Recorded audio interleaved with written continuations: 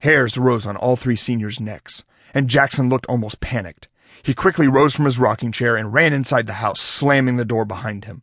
"Clay, I can't do this. What is that howling?" said Joni as she held both Clay's hands in hers.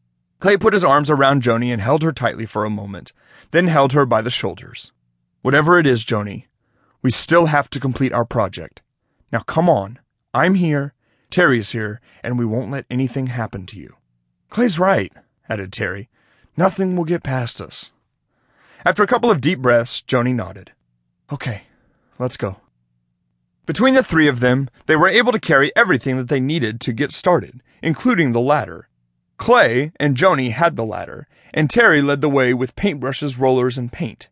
As they rounded the corner of the house, Terry stopped abruptly, and Joni almost ran into him with the ladder.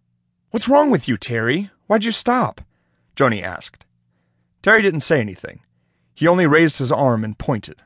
Clay and Joni followed his finger. Ahead of them, about 20 feet from where they stood, a small rectangular window, a little longer than a shoebox and half again as wide, was open at ground level. It was obviously a vent window for the basement. Jackson's voice could be heard through the open window, but they couldn't understand words. Whispering, Terry said, "Let's go peek."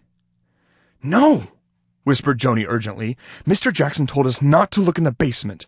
"No, he didn't," replied Clay.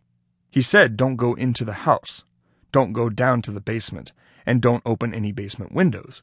He did not say we couldn't look inside if there was already an open window."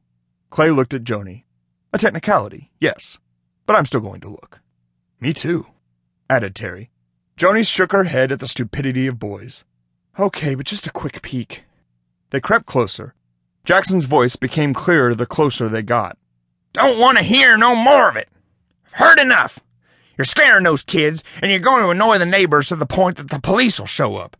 I just need a few more days, and I'll send you right back to hell, you damn hound. I wish I could have killed you right now, but I know I can't.